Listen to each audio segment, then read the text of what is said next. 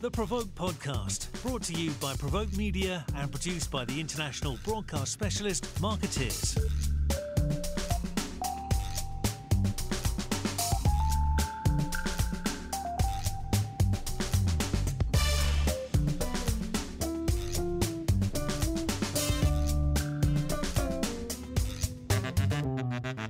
Hello everyone and welcome to the PRovoke Media Podcast. This is Arun Sudhaman, Editor-in-Chief at PRovoke Media. I'm here in London and I'm very happy to be joined by Jessica Hope, who's the founder and CEO of the PR firm Wimbart. Jessica, it's been a while since we last had you on the podcast. How are you? It's been ages. Thank you very much for having me on again. It's amazing having a repeat performance. Thank you very much for having me, Arun. So it was like 3 years ago, I think, when you came on. About that, yeah. And we were just so amazed at your firm because it's all black and people of color, and it focuses specifically on African tech. There aren't, I don't believe, many other PR firms We're like niche, yours. very niche, I would say, yes. Yeah. So how have the last 3 years been for you? They've been brilliant and brutal, but I think all agencies of all sizes will say that as well. Right, yeah. I remember very clearly last time we spoke, I remember saying we were at an inflection point and we were struggling to scale. Mm-hmm. I think maybe then there was 9 or 10 of us. That's right. As of Monday, there's 26 of us. Wow. So almost tripled. Yeah, we have tripled, and we scaled. Yeah. And it has been hard work, but exciting. Yeah. And how much of that is down to kind of you and your team figuring out your model, and how much of it is just down to the African tech market growing? I would probably say, lucky in terms of 40% the African tech market has grown. Mm-hmm. So last year, one of the big VCs that operates in the African continent, PRovoke Ventures, they did a report that said African tech raised, I think, $5.7 billion last year. Wow. Okay. Wimbart did $970 million worth of announcements. Wow. Look at you. So we've you can track our growth with the African tech space. That's like 15% of the So market. almost $1 billion worth of fundraise announcements, as well as our day-to-day retained clients and everything as well. Yeah. So we definitely had a sort of a beautiful year in terms of we were there. We had the infrastructure to be able to support a lot more companies and helping them announce their fundraise announcements. We worked with a few unicorns as well, so that helped to increase that figure. So I think a lot of it was luck in terms of we were just ideally positioned with the African tech market. But on top of that, I think it was just real grit and determination from the entire team in terms of we need to be really intentional about growing and putting ourselves forward for bigger and more nuanced jobs. And why is the African tech market growing? What's powering that growth? I think it's a case of probably the Western technology market is maybe oversaturated and the valuations were huge. And we've seen in the news recently, a lot of the valuations were just fraudulent in terms of, the things that some of the Western companies were doing to, raise 60 million Series A or something ridiculous like that. Sure. But I think also a lot of investors started looking at the opportunities on the continent as well. I think a lot of African companies were getting more press, not just from Wimbart, but just generally the market was growing and there was more visibility on the scale and the opportunity on the continent as well. So more money's going into the continent. And of course, with that, you need more services to support that, whether or not it's PR, marketing. We've seen a lot of legal and other professional services grow alongside us as well. Have you seen any softening in terms of African tech? I mean, obviously, we've seen a slowdown with the Western tech companies, whether it's Amazon or whoever. Is that impacting technology companies in Africa? 100%, yes. It's definitely been a much slower start to the year for us, especially in terms of fundraise announcements. So we've, like a lot of agency, we have two sides of the business. We have our retainers, and then we were doing one-off projects, fundraise announcements. I would say last year, I think October, we were doing, say, 4 or 5 fundraise announcements. At the moment, it's like 1 or none. Right.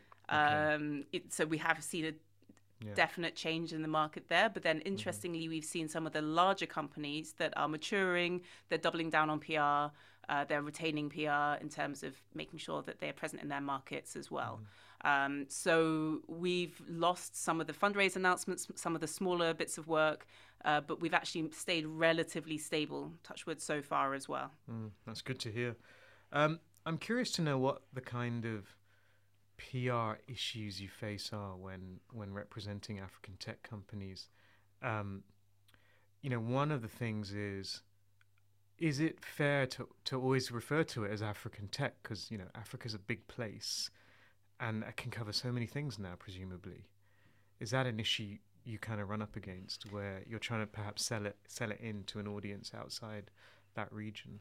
It is tricky. I think, as with all PRs, when we're selling in a story, we've got to make sure we answer that so what question for a journalist as well. So I guess we need more storytelling. Often, again, the fundraise numbers are relatively small. So, 5.7 billion for an entire continent actually isn't that much, really. It was a record year for African tech. But considering, there's 1 billion plus people on the continent, it's minuscule, really. Again, but then there's that opportunity for growth too. But in terms of African tech, we have very specific targets. We do very much B2B corporate markets as well. Right. So we have quite defined audiences that we're trying to target on behalf of our clients.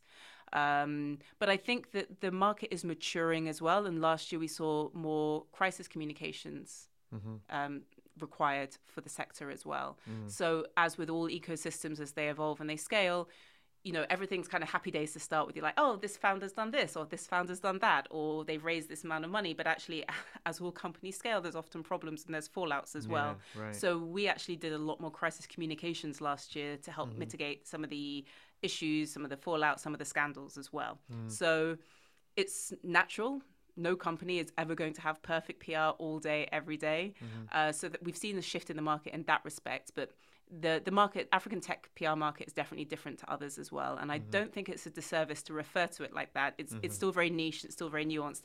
And it's small. It is still very small as well. And it's an opportunity for us. But we're not battling as hard as what we were sort of 10 years ago in terms of trying to get visibility in front of journalists. Right. And in terms of the companies themselves, you work with many that are early stage, for example. How do you see their kind of comms requirements, their comms functions evolving? So interestingly, we get involved with a lot of our clients in helping them to attract talent. But also we help appoint people internally as well. And obviously it suits us to make sure that we're working with amazing internal comms professionals too. But I think more and more companies are seeing a real need to have a solid comms function. And what we find, again, because we work with relatively small companies, is that they often appoint people that will complement Wimbart's services as well. So it might not be a PR person, but it might be a marketing person that we can work collaboratively with as well. And that marketing person might do internal comms, or if they can't, we will help them with that too. We've also started helping a number of our startups with investor communications too, which again is a growing need, a growing requirement that hasn't really existed to date either. So we try and provide products and services that don't exist, as well as support some of the startups. We try not to be a jack of all trades, but we also try and jump in and help where we can with some of the startups because they are early stage as well. So you kind of end up doing a lot for them, basically. Do you know what? We do a lot. And I have to say, people who have left Wimbart and they've moved on, then they work for bigger, more corporate clients as well. You'd think that would be more stressful, but it's not, because they have more structure. And you kind of have your KPIs and that's it.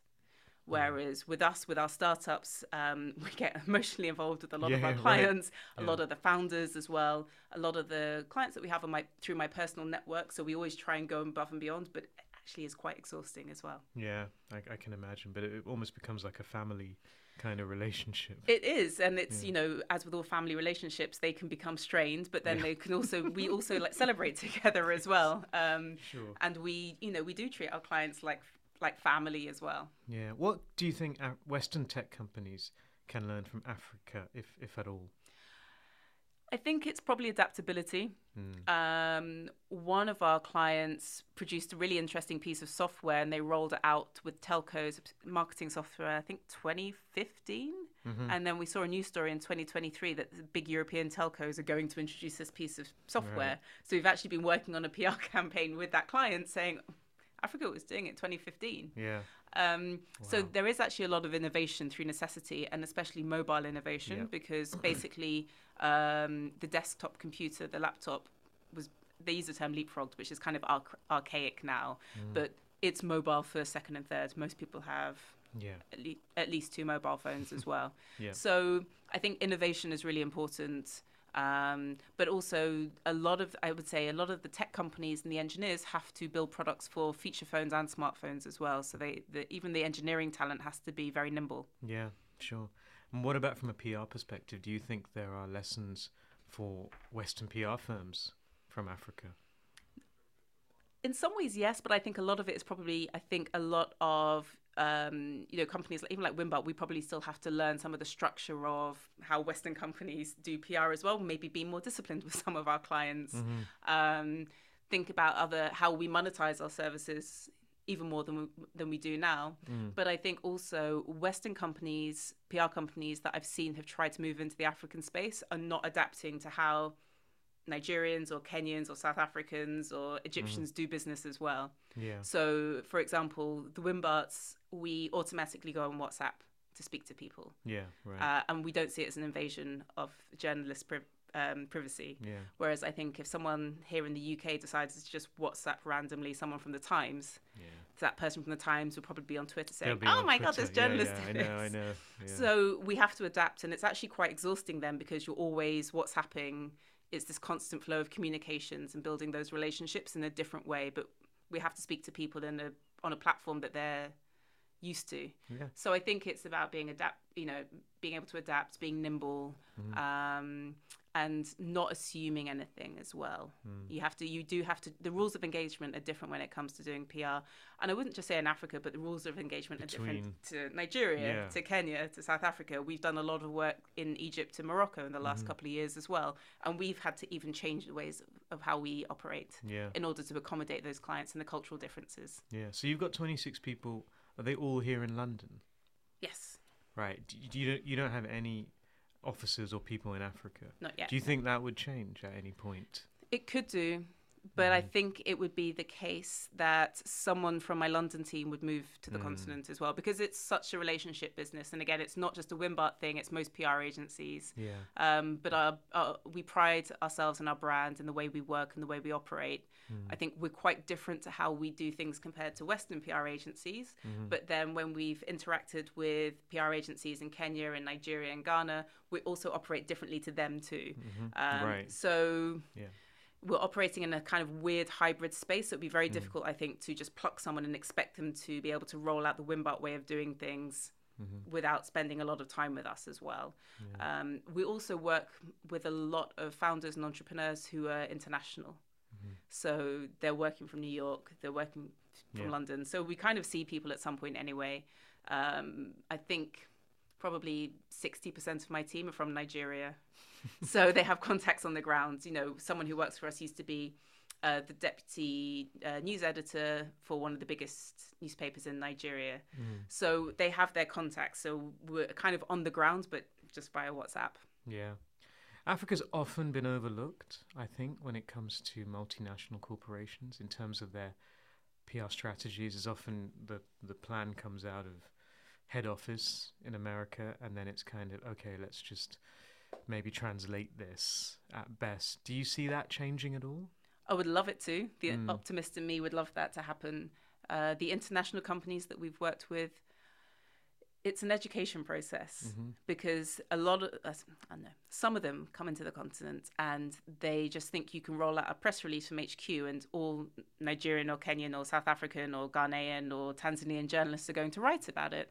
But if the content doesn't involve any of those countries, then why would those journalists write about it? There's a weird elitist vibe that I don't know where it comes from, but I can't imagine where it comes from.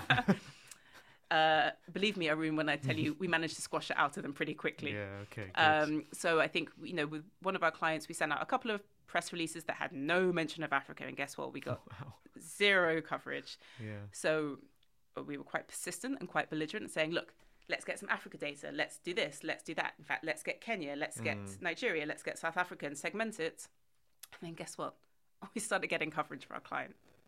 It's an international client, and they didn't even have a footprint on the continent other than the PR, and we were actually getting more coverage than the other PR agencies in other regions where they did have people on the ground. Oh, wow. So it takes a little while to help educate these like big multinationals in terms of saying, just because you're a global brand, like why should Africa care?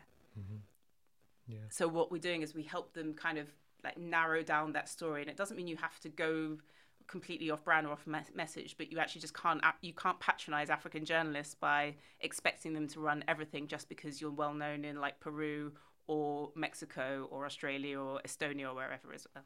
Yeah, well, I'm both encouraged and also a bit discouraged by that answer, because it is a shame, I think, to hear that multinationals are still kind of rolling out the same tactics that they were 20 or 30 years ago. But firms like yours are leading the change. One of the things we talked about when we were on the pod 3 years ago was about how Wimbart, you'd kind of created it and it had kind of become a safe space for people in this industry, in particular black people in industry. Do you still see it the same way? Yes. And I would widen that out to people of color. Okay. So it's really important that people are seen as Jamaican, Ghanaian, Nigerian. We have an Indian woman working for us as well. It's a place where you can come and you can kind of celebrate your culture. You aren't just a black person. And, you know, it's kind of building tolerance and accepting and celebrating, you know, different ways of life, different cultures as well. Yeah. It's important to us. I think I'm less explicit about it now when, you know, we onboard people, because it's just kind of pretty obvious as well. Yeah. And the amount of people who come in even at interview stage and you say, oh, you know, what attracted you to Wimbart? And they say, I love the idea of working with niche. And they just say, I'm quite happy to work somewhere where I see people like me. Yeah. Sure. And I think I probably said to you last time, you know, people like me and Maria, who's you know, been with me at Wimbart from day one. We've been in our bubble for a really long time now, so we forget what it's like outside. Yeah. Right. So we want it to be a safe space, but for all cultures, all genders, you know. And we were speaking earlier, and I said, you know, Wimbart is a weird place. I'd like to think in a good way, but you know, it's currently 100% BME, and the senior team is all female, which so we go against the grain when it comes to the industry, and we're unapologetic about it. Yeah, and you know, look, it's not your job to, you know, help the industry with this challenge necessarily, but how do you view broader progress on DEI in the PR industry since we last spoke? Again, I'm wondering if I'm the right person to answer that, because I think I'm also in another bubble. So when I look outside, I really only surround myself by allies and other people who are tuned in to, say, the BME PR program, the exec, etc. So it's tricky for me to really understand. I'm not going to pretend and say, oh, everything's great now. I'm sure it is still a struggle. And I do still get people who are interview stage at every level, from account executive to, you know, account director, complaining about PR being too white, too male, too stale. Yeah. Now, whether or not people say that at interview stage just because, or if it's the truth, in my head, I think it's the truth. Yeah, but I don't know. I don't have enough reference points, so I don't want to make any. I don't want to make any sweeping statements. I just know what we do is that we're just happy growing as we are. But it's interesting. A couple of years ago, I had to kind of second a piece of work out to an older white guy, and he was useless. And he turned around and he said to Maria, well, didn't Jessica make notes? I was like, okay. You're supposed to be reporting into me. I realized I hadn't worked with an old white guy for a really long time, and I responded quite badly to it because I just wasn't used to being treated like that. Yeah. I saw it as a microaggression. But as I say, I'm in my bubble, so I don't have to deal with that very often. It sounds like a nice bubble to be in. Well, I've curated it myself. You have. But I also am cognizant of the fact that I need to look beyond that bubble as well. Sure. And what does that mean? So we've had some we've had some white guys work at Wimbart, and they were amazing, and they like absorbed into the company culture, and it was great. Did you let them on the playlist, the office playlist? Yeah, we did. Right. But they knew the environment they were coming into. Yeah. So it wasn't a problem. And it was a safe space for them. And we had one guy, and he was just like a real history nerd, and he took us on a walking history of London. But there's lots of people who joined Wimbart, and they've moved from Nigeria, and they loved it. They loved the history. They loved learning about everything. And we found different ways of bonding as well. And you just think it can't be that difficult for different cultures to bond and work together and get along. I think we have more in common, right? Surely, you'd hope so. And on the office playlist, because I know we talked about this last time, is it still the best in London, do you think? Of course, without a doubt. But we're competitive. Yeah, it's still heavily competitive internally, right? Always. Yeah, okay, good. I'm glad to hear it. Well, maybe you should share it at some point. We should do, actually. We have a summer party coming up, so we're already getting competitive about that, and we have competitions for our summer party. But again, it's that bonding thing. And it goes back to where we had someone from DRC work for Wimbart, so we had a Congo-based playlist. Okay, right. It's just experimenting, being open to just trying new things. You don't sound convinced. No, I enjoyed it. It was great. I was like, I just can't dance like Congolese. Like, they're amazing. But it's more a case of just being open to it, and that's it. Yeah, that's great advice for all of us. So, Jessica, thank you so much for your time, and hopefully it won't be another 3 years. Hopefully not. Thank you so much. Until we speak again. Thank you. Thanks for having me, Arun. I'm joined by the two owners of CC Group, which is PRovoke Media's EMEA Tech Agency of the Year for 2023. We've got the CEO, Richard Fogg. We've got the COO, Paul Nolan. Welcome, both of you, to the podcast. Rich, you've been on before. I have. Paul, Rich doesn't let you out, I believe, very often. You haven't been on before, so welcome. No, it's my debut. Yeah, well, it's good to see you. Thank you. It's been quite a journey for you guys at CC Group, and I wanted to talk about that because when I first met Rich, we're going back 15 years now. Yeah, easy. And I don't think it's overstating it to say that CC Group was just kind of one of many tech agencies in the country. Mm-hmm. And now you've won EMEA Tech Agency of the Year twice in the last 4 years. Mm-hmm. How did you go from being one of many to being one of the best? And that's quite a big question. There's probably many things along the way, but that's what I'm quite curious to understand. It's very, very nice for you to say. Well, it's a long story that we'll condense. Basically, look, I sort of rocked up. Tomorrow I hit the 24th year of my internship at CC Group. So I've only ever worked at one company. And then fast forward, God knows how many years, I was off to go backpacking around the world when we got married, so like an extended honeymoon. They didn't think I'd be coming back, and they brought in Paul Nolan to potentially replace me. Wow. Long story I think short, it's still a good idea. Well, we'll plan on that. We'll plan on that. So I came back from travelling. First day back at the office, Paul and I were taken aside by our boss at the time, Kevin Taylor, who basically told us that we were now responsible for running the telecoms division of CC Group, which was kind of the crown jewels of the organisation. It's certainly what we were best known for. We'd actually met before as well, hadn't we? Had. Before I joined the company, we had a mutual friend that I went to school with. Ian, if you're listening, thank you. I'm sure he's a regular listener. I'm sure he listens. We met at a Darkness gig. Remember those guys? Yes, yeah, well, it was great. It was a Christmas gig, wasn't it? Yeah, and we just went on a whim because you just don't turn down the Darkness, right? Especially in the early 2000s, and met there, got on really well, and then I was kind of looking for a job at the time, really, and one thing kind of led to another. Ian facilitated an interview, met a few of the guys, and then I joined, and then later found out that I was Rich's replacement. Although you did kind of hint at the fact that you were, just got married and looking to do something different in terms of a trip. So yeah, it was.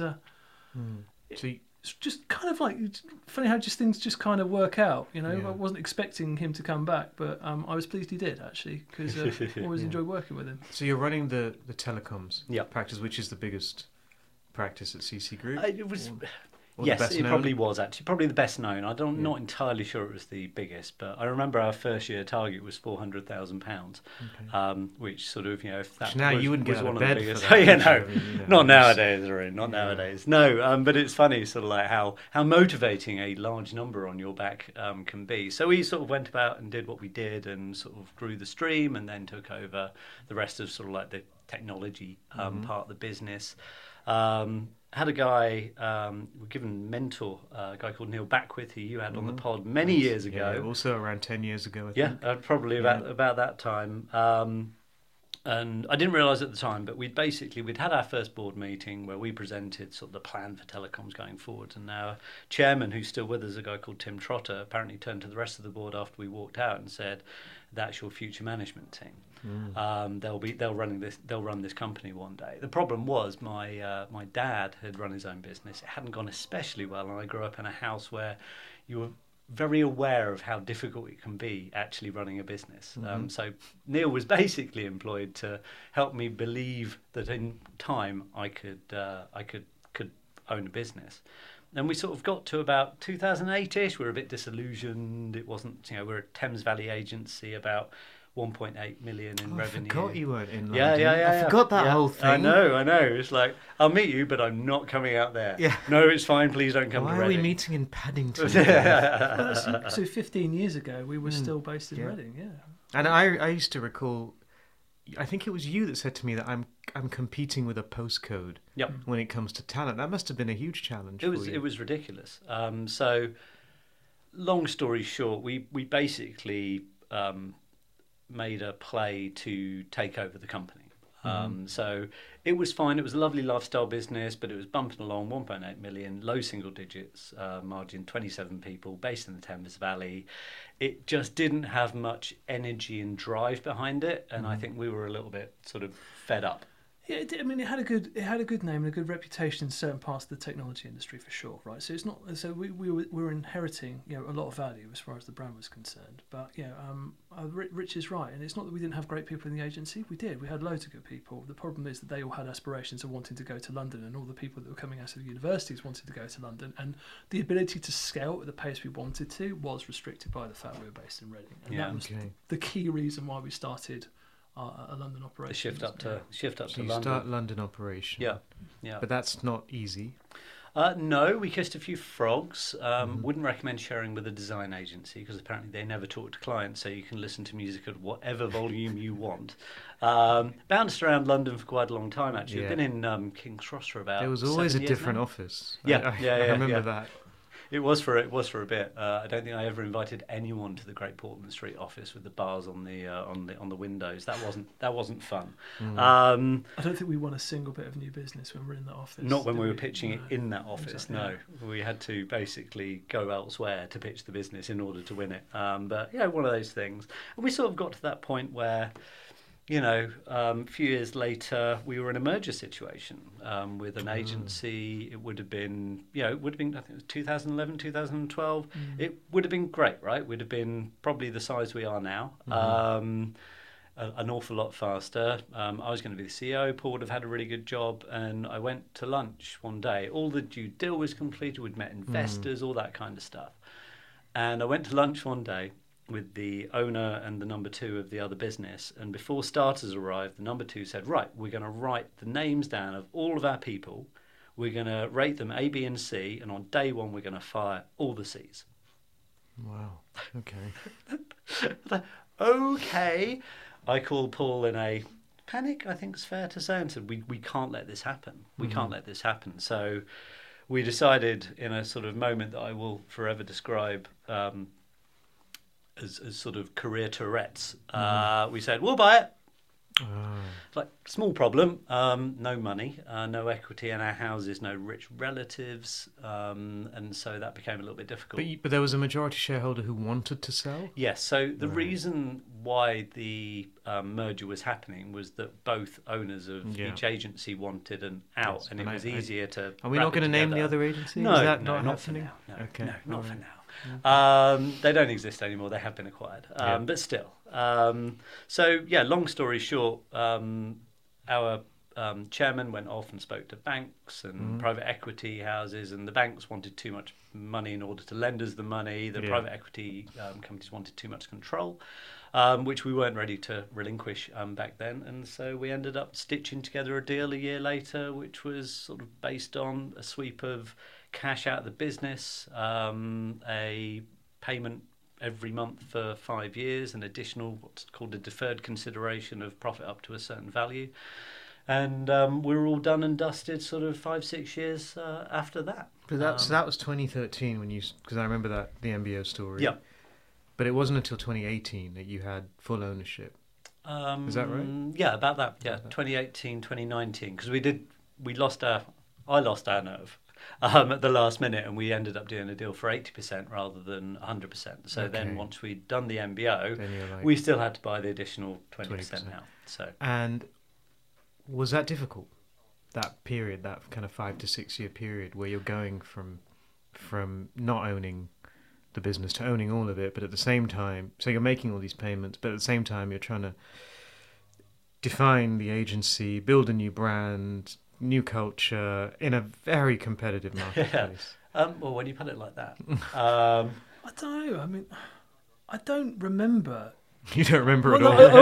obviously remember it. What I was going to say is I don't remember feeling wildly like worried about anything, or I didn't feel like it was I didn't feel like it was a massive step, because there was so much of the job that we were doing already, right? I mean, it was the business that we kind of helped build in areas of technology that we knew very well, and we were obviously a big part of growing the expertise in the business at the time, and all of the enormity that surrounds your owners now, not just an employee, was kind of a little bit lost, because there was so much of day to day that was so familiar. I mean, the owner was still around and still helping out for the first few years.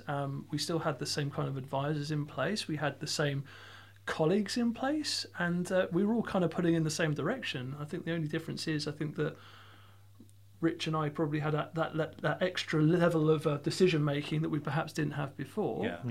But most of the big decisions had been taken, because we were in a process that was going to last a defined period of time. We knew who was owed what money at what point, and we just got our heads down and just made sure that we delivered, right? I think the most painful bit was part of the deal was no pay rises, no bonuses, and no dividends until you basically paid your bills. Wow. Which makes sense, right? Yeah, it makes perfect sense. So that was probably the most painful bit. But it was towards the end of the process, definitely. Yeah, but then it was sort of like the emergence from that into like, right, okay, now we own this thing. Margin's good, but we're not growing at the rate that we need to. And so that was really the almost the starting line. We tried some different things and had relative levels of success. There was a sort of up and down quality, I thought, with CC Group during that kind of period, where you'd have a really good year, and then you'd have a year that wasn't so good. But the last few years have been really kind of sustained. Is there a reason for that sort of difference? There's a few. I think so. Number one, and I hate this advice, but it's good advice nonetheless. Have a plan. Have an actual strategic plan that you've talked through and you've written down and you're committed to, and you measure and you execute and you hold yourself to account for. And we'd sort of had the loose bindings of a strategic plan that as soon as it was written was kind of discarded. And sort of as we sort of left the early stages of the MBO into the latter stages of the MBO, we became a lot more intentional about that. We also started to sort of scale up the offer and the capabilities within the organisation, so bringing on someone to run marketing, so it wasn't sort of like an evenings and weekends job, as it often is when you run a smaller agency. Really pinning down the positioning and the propositions so that you really know who you are and what you're selling, because it's really hard to differentiate a tech agency, because to the outside world, we all deal with acronyms and bits and bytes and flashing lights. But actually, when you really dive into it, there's a lot of niches within technology. And so if you look at CC Group now, it's not a B2B tech agency. It's a telecoms agency and a fintech agency and a cybersec agency and enterprise tech and deep tech and yada, yada, yada. So you have to really focus down on those areas. And we've sort of literally around the time of the buyout, we'd started investing in a load of research to try and understand the buying behaviours of our clients' customers. So trying to actually add some empirical evidence to the work that we were doing. And we've invested, I mean, that's been running a decade now. We must have invested hundreds of thousands of pounds in hard costs and soft costs in terms of bringing that up to date. And it gives us a point of differentiation that moves from that competitive advantage to core competence, if you know what I mean. Like, it's so ingrained and it's so in-baked. It gives us a really strong proposition and point of differentiation, especially in pitches and things like that. And then, but you don't sell it. We don't sell it. No. It's we use a lot of it in our marketing. We use an awful lot of it in our pitch processes and when we're planning campaign strategies and stuff like that. And then you sort of take the insights bit and you combine it with the sector knowledge and expertise. You know, Anais, who runs our telecoms division, if we gave her enough time and money, could probably go and build a telecoms network. Dan could do the same with a bank. So could Alex. Yada yada. So there's a real depth of knowledge there, and that sort of insight-driven positioning is sort of what's really helped us sort of differentiate. Done a lot on culture as well. So mental health was really the first thing that we dove into that was sort of uncomfortable. And Katie DeCosa, who's now a director, has been sort of like absolutely phenomenal in bringing that to us. And I think the mental health conversations that we have now are just totally different level. We run we're part of a group of agencies that runs State of Us, which is like a mental health network. And it's really interesting how a lot of CC groupies will stand on stage and happily talk about sort of, you know, issues they've experienced, and other people are quite sort of taken aback by how open and honest we are about it. But that's sort of become part of the culture, really, and certainly protected us when we went into the COVID times, for sure. You've been very deliberate also in terms of diversity and inclusion. Yep. You're now, what's your blueprint status? We are fully blueprinted. You're fully blueprinted, and there's not many of those firms around. And, you know, you're run by two white blokes. Yeah. So what happened there? I mean, what sparked it, and how difficult has that been in terms of a transformation? And I'm also curious to hear any advice you have for other agencies. Yeah. Well, I think the starting gun, if you like, was the PRovoke EMEA conference. And Elizabeth Benanuka has kept the tweet where I was like, holy crap, I really, you know, as a white guy in comms, we'd talked about it in the past a bit. And I was like, oh, yeah, but our clients don't look like that. You know, the classic, well, there's no pipeline, blah, you know, all the stuff that I now know is totally ridiculous. So literally the day after that event, I sat down and wrote a diversity strategy, which is now, I mean, it's vomit-inducingly poor in every possible way. And I really thought my first major hurdle would be getting that through the board, which at the time was entirely white and male, I think. But actually, there was a lot of openness to that.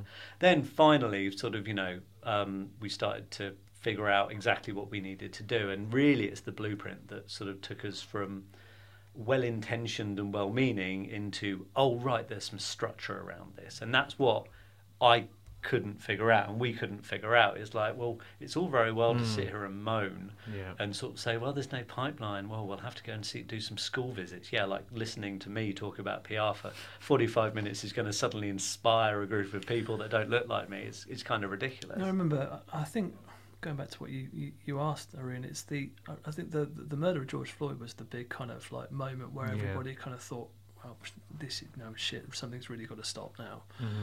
Things have got to change. And I think it was obviously part of that time when we were all a captive audience because of the lockdown period and COVID, and there was a massive outcry from the entire world, but also an outcry from all of the guys within the company as well. And we talked about it, debated it, obviously listened to how people were feeling about it.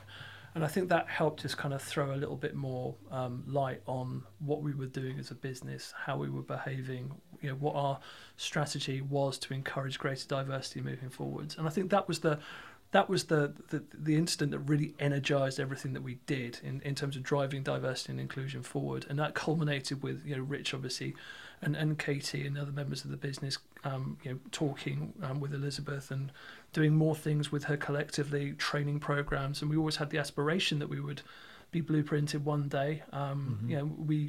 We achieved ally status first, which was a massive, which was a great result, and the full blueprint status was a matter of months ago, and it was one of the, I think, greatest achievements that we've had as a business, frankly, and we've won a lot of awards, but I think that the one that we're probably most proud of is the blueprint, for sure. As you should be.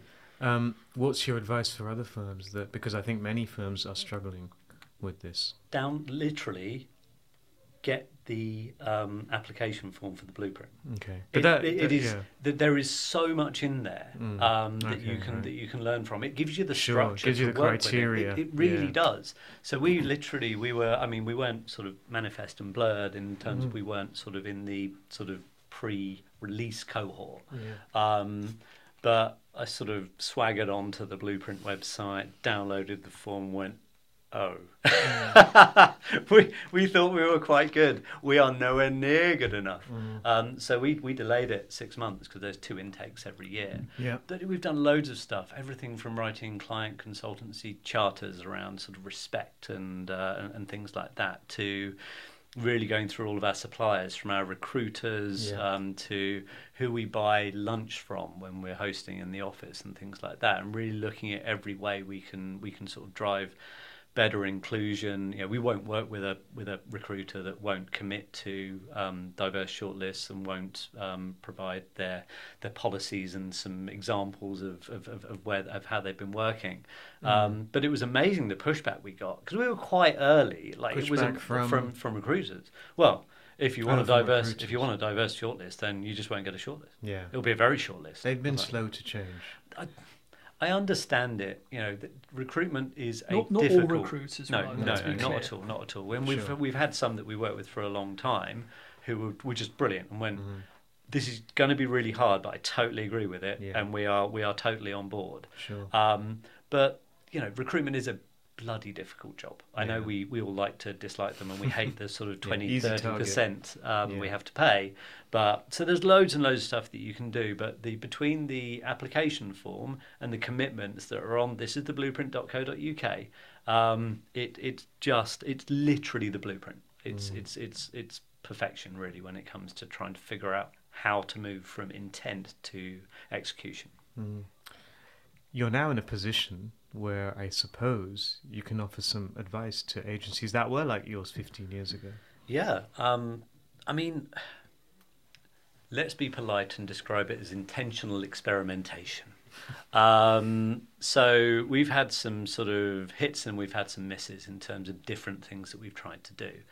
The misses, let's start with Aperture, a B2B insights consultancy, launched in 2016, 2017. Real need in the market, real desire from clients of all sizes, built a fantastic product set.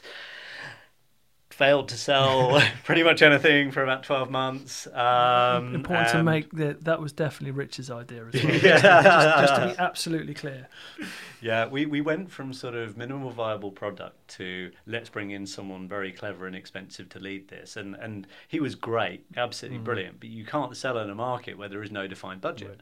You look at the B2C world and there's defined budget for insights. There's literally nothing in B2B. So you were hoping to nick the budget from somewhere else, which isn't much of a strategy when you're selling that sort of thing. So we moved a bit too far away from PR, I think, on that occasion. And then more recently, Heist, which we sort of started building in 2021 and launched at the beginning of 2022, which was a consumer Web3 and crypto focused division. Rapidly growing market, huge amounts of investment, great individual became available with a real passion in that area and who we knew and trusted, and had an amazing first 6 months. It was bonkers. The leads were coming in, it was fantastic, yada yada, doing some really interesting work. crypto winter hits, everything screeches to a halt. Really, it wasn't so much of a grind, and so we just pipeline disappeared, and we had to pull that one pretty quickly. So. Not everything you try is going to work, but then some things do. And so you look at industry analyst relations was probably the first thing we tried.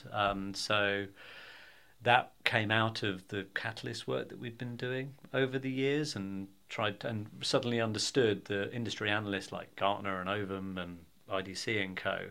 Are really influential in the buying process in the B2B technology world. So understanding that world better, rather than treating them as journalists who just needed a bit more detail, was quite important on that. I think our grounding in telecoms helped with that as well, because they were everywhere. We were always dealing with industry analysts for our telecoms clients, and actually we got to know an awful lot of them, and that's where our analyst relations expertise started, wasn't it? And we built on top of that. Yeah, we brought in Duncan Chappell, who literally wrote the book on industry analyst relations, I think 2018. So I think we started in 2016. 2018 brought Duncan on board. It's now about 10% of our revenue today. We've got AR clients that are also PR and marketing services clients, and we've also got pure AR clients. The US was an interesting adventure. Almost as soon as your piece had published on the 1st of August 2013, we had a bunch of clients knocking on our door that were existing clients saying, brilliant, when are you opening in the US? And our sort of response for a couple of years was, when you lend us $6 million, because fundamentally I think that's what it's going to take us to build something similar to CC Group in the US. But then, time goes on and virtual agencies become normal. And so we brought on board a former client. She went out there and built a network of doers, really, because I think sort of over the past however many years, a lot of the US agencies we've had cause to work with, because through shared clients, are really good at the strategy side of things, but not so good at the execution, which is why you end up in this sort of 18-month cycle of renewal in the US market. At least that's what we were seeing. So our brief really was, can you go and find us some doers? We want media hounds, we want great content people, etc., etc. And to be fair, in the early days, the pendulum swung too far to execution, and now we're bringing on board, and we brought on board a lot more sort of strategically oriented individuals. But there's an enormous pool of people out there that just want to do media relations and just want to do content, and it seems crazy not to align those guys with sort of teams in the UK that can then serve clients in Europe and the US as well. And that's sort of about 12% of our revenues now. And then I guess really the latest thing is marketing services. So do you acquire an agency? Do you try and build out from within? Do you bring in someone strong to sort of build a proposition around? We brought Dan Miles in 2021, launched it in 2022, and we're just sort of on our way to become an integrated agency. Almost sort of, there's a bit of osmosis and there's a bit of an intentional hiring and building out that capability as well. So I think a lot of it's sort of, you've got to be prepared to try different things. And I think if there's advice, then test it properly. Don't jump too quickly. Develop models with low financial exposure and manage it closely. And then don't be afraid to either pause or delete. If it's not working, learn and move on. So that's been important. I think you've got to learn to get out of people's ways as well, because I think that there's this mentality, particularly if you're an owner of an agency that's worked and built something for a considerably long time. It's very difficult to learn how to do other things and not just kind of focus on what you've done for the last 15, 20 years. And I think our structure with our different vertical focuses that Rich mentioned, and then having a horizontal offer in terms of marketing services and analyst relations, means that we have been able to literally give parts of the business to different individuals and say, this is you, build this business within our business and just tell us what you need. That way you're kind of there to support entrepreneurial people to go away and do a great job, and they are obviously remunerated based on the success that they bring to the company, and the model works really, really well. And it means that you have got that's how small agencies become bigger agencies, and it makes you a lot more resilient to downturns, because you've got more expertise in more areas of the industry. That means if one particular area gets a massive hit, you've got enough success in other parts of the business, which means you can just ride through the tough times. And I think that's kind of always happened without a lot of the success is down to the work of so many other people, and that's I think that's the mark of any great business, really, is to have that recognition of where the talent is going to come from, like Tim did with us two about 20 years ago. It's about acknowledging where the next generation of stars are coming from, and we've got a really great track record within the business of recognising those stars. We've got people that are running parts of our business now that joined us straight from university. Yeah, and we've some of the biggest parts of our business are literally run by people that have never worked anywhere else, and that we hired in the latest Paul and Rich iteration of the business, and that's something that we can reflect on really, really proudly. Because I love the fact that we're kind of building a legacy, and we're giving all of these future stars an opportunity to shine, and they just continue to surprise us every single day. Yeah, good advice. And we'll end with the big question, which is, Paul, how do you get all the work done when Rich is out of the office at all these conferences and things? It's always been a working relationship. You've probably noticed that Rich likes the chit chats, right? And he's always been the kind of front of house guy, as the rest of the PR industry will attest to. But actually, sometimes it's quite fun just kind of taking all of the hyperbole and turning it into money and turning it into value, Well, it works, I guess. Yeah, everybody needs a foil, right? And in Rich's case, everyone needs a filter. Thanks, mate. Excellent. We'll end on that note, Rich and Paul. It's great talking to you, and good luck with the next 15 years or however long it is. Thanks very much, Arun. Cheers, man. Bye.